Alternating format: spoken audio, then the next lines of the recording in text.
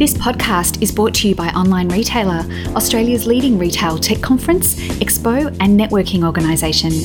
Recorded at the Online Retailer Conference in 2016, here we chat with world-class digital leaders to bring you industry insights, practical examples and actionable ideas from our incredible community of retail renegades, marketing masters and creative entrepreneurs who all want to do retail business big.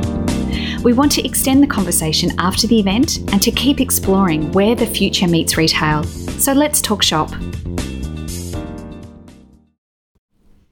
Hi there and welcome to the Online Retailer Podcast. My name's Kylie Lewis and in this episode we are speaking with Lucy Glade-Wright, who's the co-founder and brand director for Hunting for George. Hi there, Lucy. Hi. Welcome. Thank you. Thanks for having me. Absolute pleasure. Now, Lucy, not a lot of people will know the brand Hunting for George. I do. I'm a big fan. But for those people that might not know about, could you please explain a little bit about what Hunting for George does? Yeah. How you came to be one of the co-founders and maybe what you were doing before that. Yeah, sure. Well, Hunting for George is an online destination that makes your home awesome. So we started, it's a sister team. So my sister and I, probably about 7 years ago, we, decided we wanted to go into business together, and, we weren't actually focused on having an online shop at all. We just wanted a traditional bricks and mortar store. And we started, planning it, really excited about it, what type of products we'd have in there, what our customers would be like, what paint would be on the walls. We got so excited. And then we hit a pretty big sort of wall when we realized we couldn't actually afford it.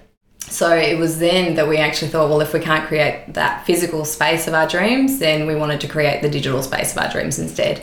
And that's how Hunting for George began. And my background is I'm a communication designer. So my background is very much in branding and art direction and design. So I come at it from a very different point of view, but I'm very much a design first focused person. Which I think has stood the brand in good stead in what could be a very crowded marketplace.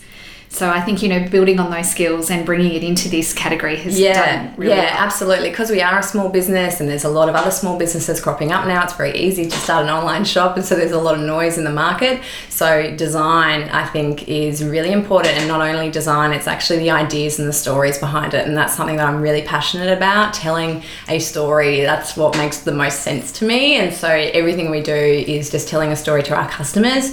And that's why we've found that we've got really good engagement with our customers. And even though we're small, we've got really nice, loyal people around us that's, are willing to support us. Fantastic. So is there a story behind the name?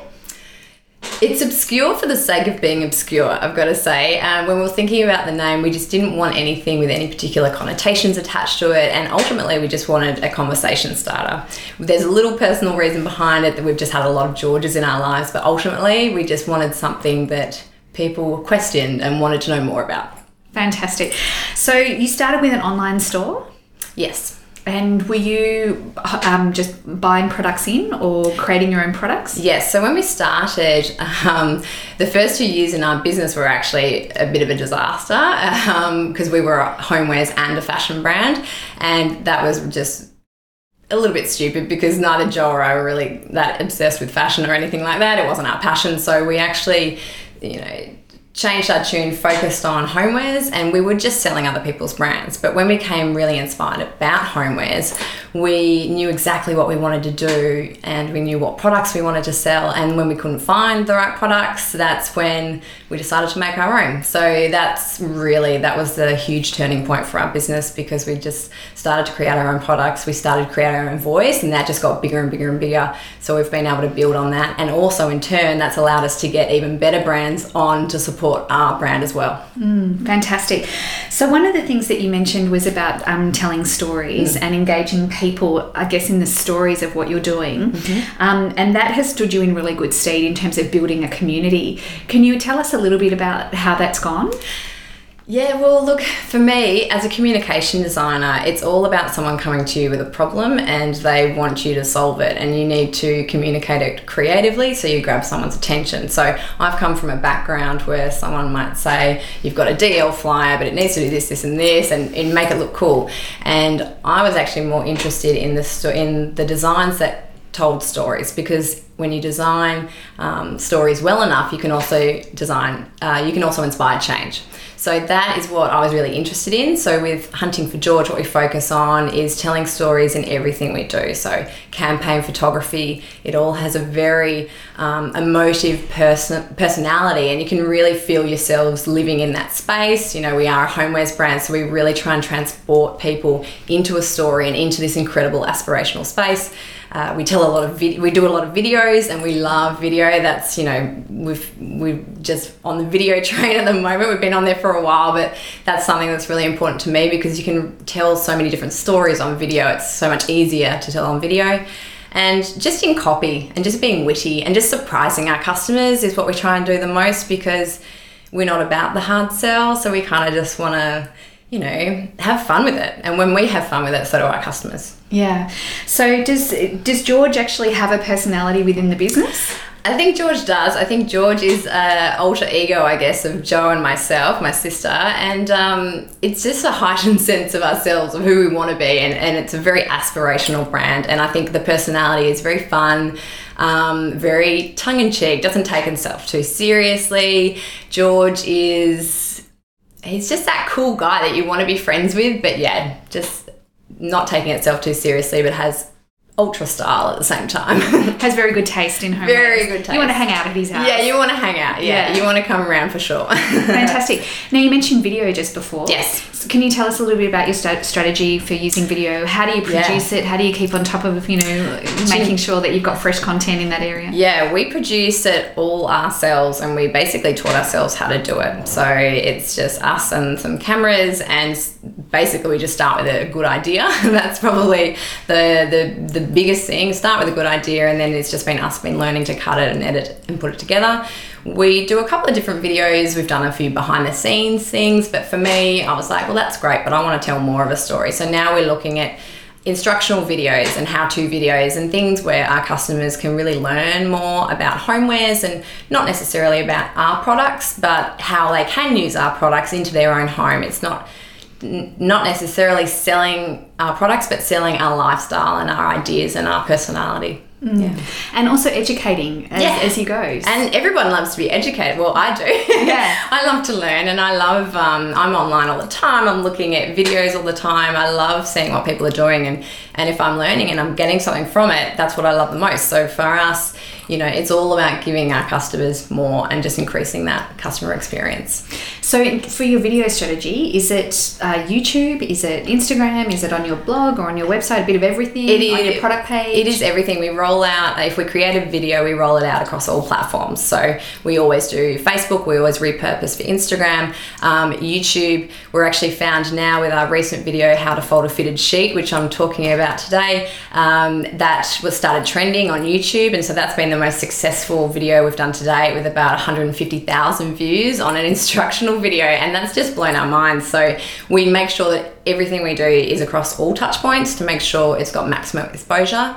And then the other thing that's really important for us is with our videos, we also follow it up with copy and still photography as well. So someone could write a blog post, and it doesn't have to be used in a video format as well. Yeah, fantastic. Well, for SEO, you kind of need to hedge your bets. Yes, exactly. We basically, when we do something, and because we are small, you maximise every single little piece of the project. So whatever we can get out of it, we really do.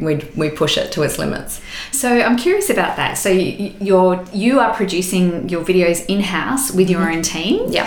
How big is your team? 5. 5 people. Right. And so you've actually physically got the cameras, learned how to use it, got lights going, editing software, the whole shebang. Yeah, that's basically it. When you're that small, you're really forced to work, you need to work within your means, and you've got to use your own resources, and you don't have big budgets. So, you can't turn to an agency and say, create me this amazing video. You just need to do it yourself. So I think that's what small brands do really well, that are really passionate about what they do. And I love seeing other small brands that are doing fun things and being inventive with little money. And so for us, we work hard. Like you said, it's a team of 5. So we manage everything in-house. And yeah, for us, it's really important to maintain control of those things, because it's very easy to outsource and not be able to hold on to what's actually really important to your brand. And for us, we just want while we're at this stage and still growing, we want to make sure that we're still on top of everything and making sure our brand and our story and our customer experience really is on brand and makes sense to our customers and doesn't stray. So with the example of those videos, do you have a sense of the ROI on them? We were talking about this the other day because ROI on videos, it depends on what the video is trying to do. And for using the instructional video on the fitted sheet, for example, our goals were not actually sales focused. Our goals there were, brand exposure and growing our audience. So in terms of that, I saw the return on investment for that. What we found was our YouTube channel, which had one subscriber who was a member of our team, went to having 2,000 subscribers within about a couple of hours. And it was just instant as soon as we had that really popular success on YouTube. So for me, that's just been the return on investment there is now that we've got actually a platform of people to work with. So now when we post, it can just, hopefully snowball into bigger and bigger audiences for us. Did you already have other videos on the channel? Yeah, we had loads, but we were sort of sending them out there and, you kind of hope for the best, don't you? And it took us a while, so it's not like we're new to this at all. We've been plugging away for a very long time on video and that one just cracked it. Lifehacker shared it and then it just went from there. Right, so there it is. It's trying to find just that pain point that you're solving. Yeah, exactly. My mother-in-law taught me how to fold a fitted sheet. And can you fold that one out? I can fold a fitted sheet, but it is a mystery to most of the... I teach all my friends how to fold. Yes. So thank you for that public service. Everyone has their different way of folding it, so, I'm open to other suggestions, but I love it. Yeah, it is tricky. Yeah, so it's solving those pain points, right, with customers and so when it comes to producing content, how do you determine what's going to be next? Well, we don't really like trends. We try and avoid trends at all costs. My sister and I come at it purely from a point of view from a customer standpoint. So when we're thinking about what next, we just think about what we want to do and where we want to see the brand. So, we're not necessarily... manipulated by what's going on in the market. We just sort of set our sights on something that we want to do and we kind of just go for it. Yeah. So your next video, any hints on what that might be? Oh, yeah. Hospital corners. Right. A bit of lost art. Yeah, lost art. I'm a doona sleeper, so we don't even have sheets in our house. No, we've actually, since we've done that video, we're getting a lot of requests now to do other ones. So yeah, we want to do a big series of how-tos and then also want to do a few other fun, playful, more story-based videos as well. Yeah. So owning the customer experience is something that you feel quite passionate about. Yes. So would you like to give us a little bit of example about what sets your heart on fire about owning the customer experience? Well, look, for us, the story is everything. And for me, from a branding point of view, I'm telling stories to get people in the door. But the story does not end as soon as we get the sale. And that's probably the most important thing for us is that once someone's made that purchase, we need to make sure that that customer continues to get that amazing brand experience as soon as they get the order and then so on and so forth to get customer retention and loyalty. So for us, having that in-house, we can control it. If there is a customer service issue, we can be agile and get to it really quickly. We can be responsive.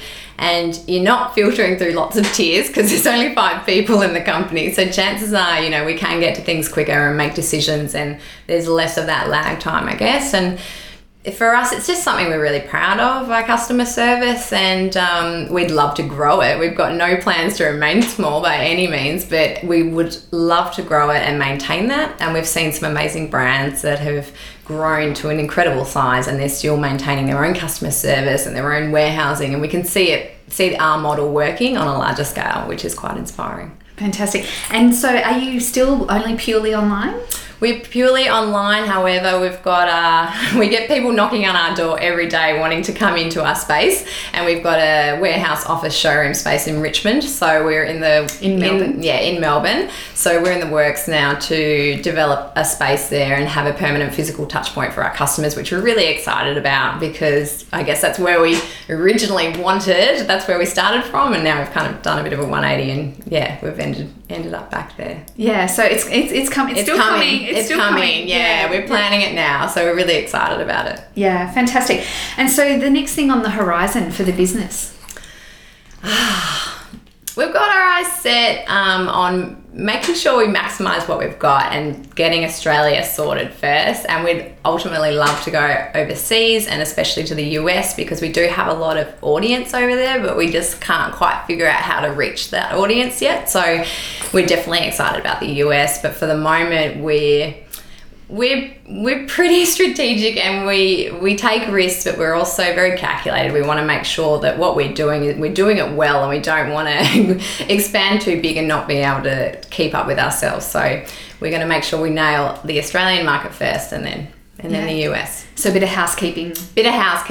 I think any small business going through huge growth definitely has housekeeping that needs to be attended to. You know, systems and procedures start cropping up that you know how to manage because you've done it yourself, but as soon as your team grows, it's inevitable that you need to be able to grow with it and make sure that everybody knows exactly what they're doing and what their role is. Sure, because when you get to double figures on the staff numbers, yeah, I know, it becomes a different beast. Yeah, it does. It really does. And we want to also make sure that we maintain that brand culture. So whoever comes to work for Hunting for George really loves what they do, and they give us their all, and they make ultimately our business better. So. Yeah. Great. Well, thank you so much for your time, Lucy. It was a pleasure to chat to you, and good luck with getting, the retail storefront up and running the physical side, and I'll have to drop in. Yes, please do. Thank you for having me. My pleasure. Thanks for listening. If you've loved what you've heard today, make sure you're subscribed at onlineretailer.com.au to be the first to know about Australia's best e-commerce events.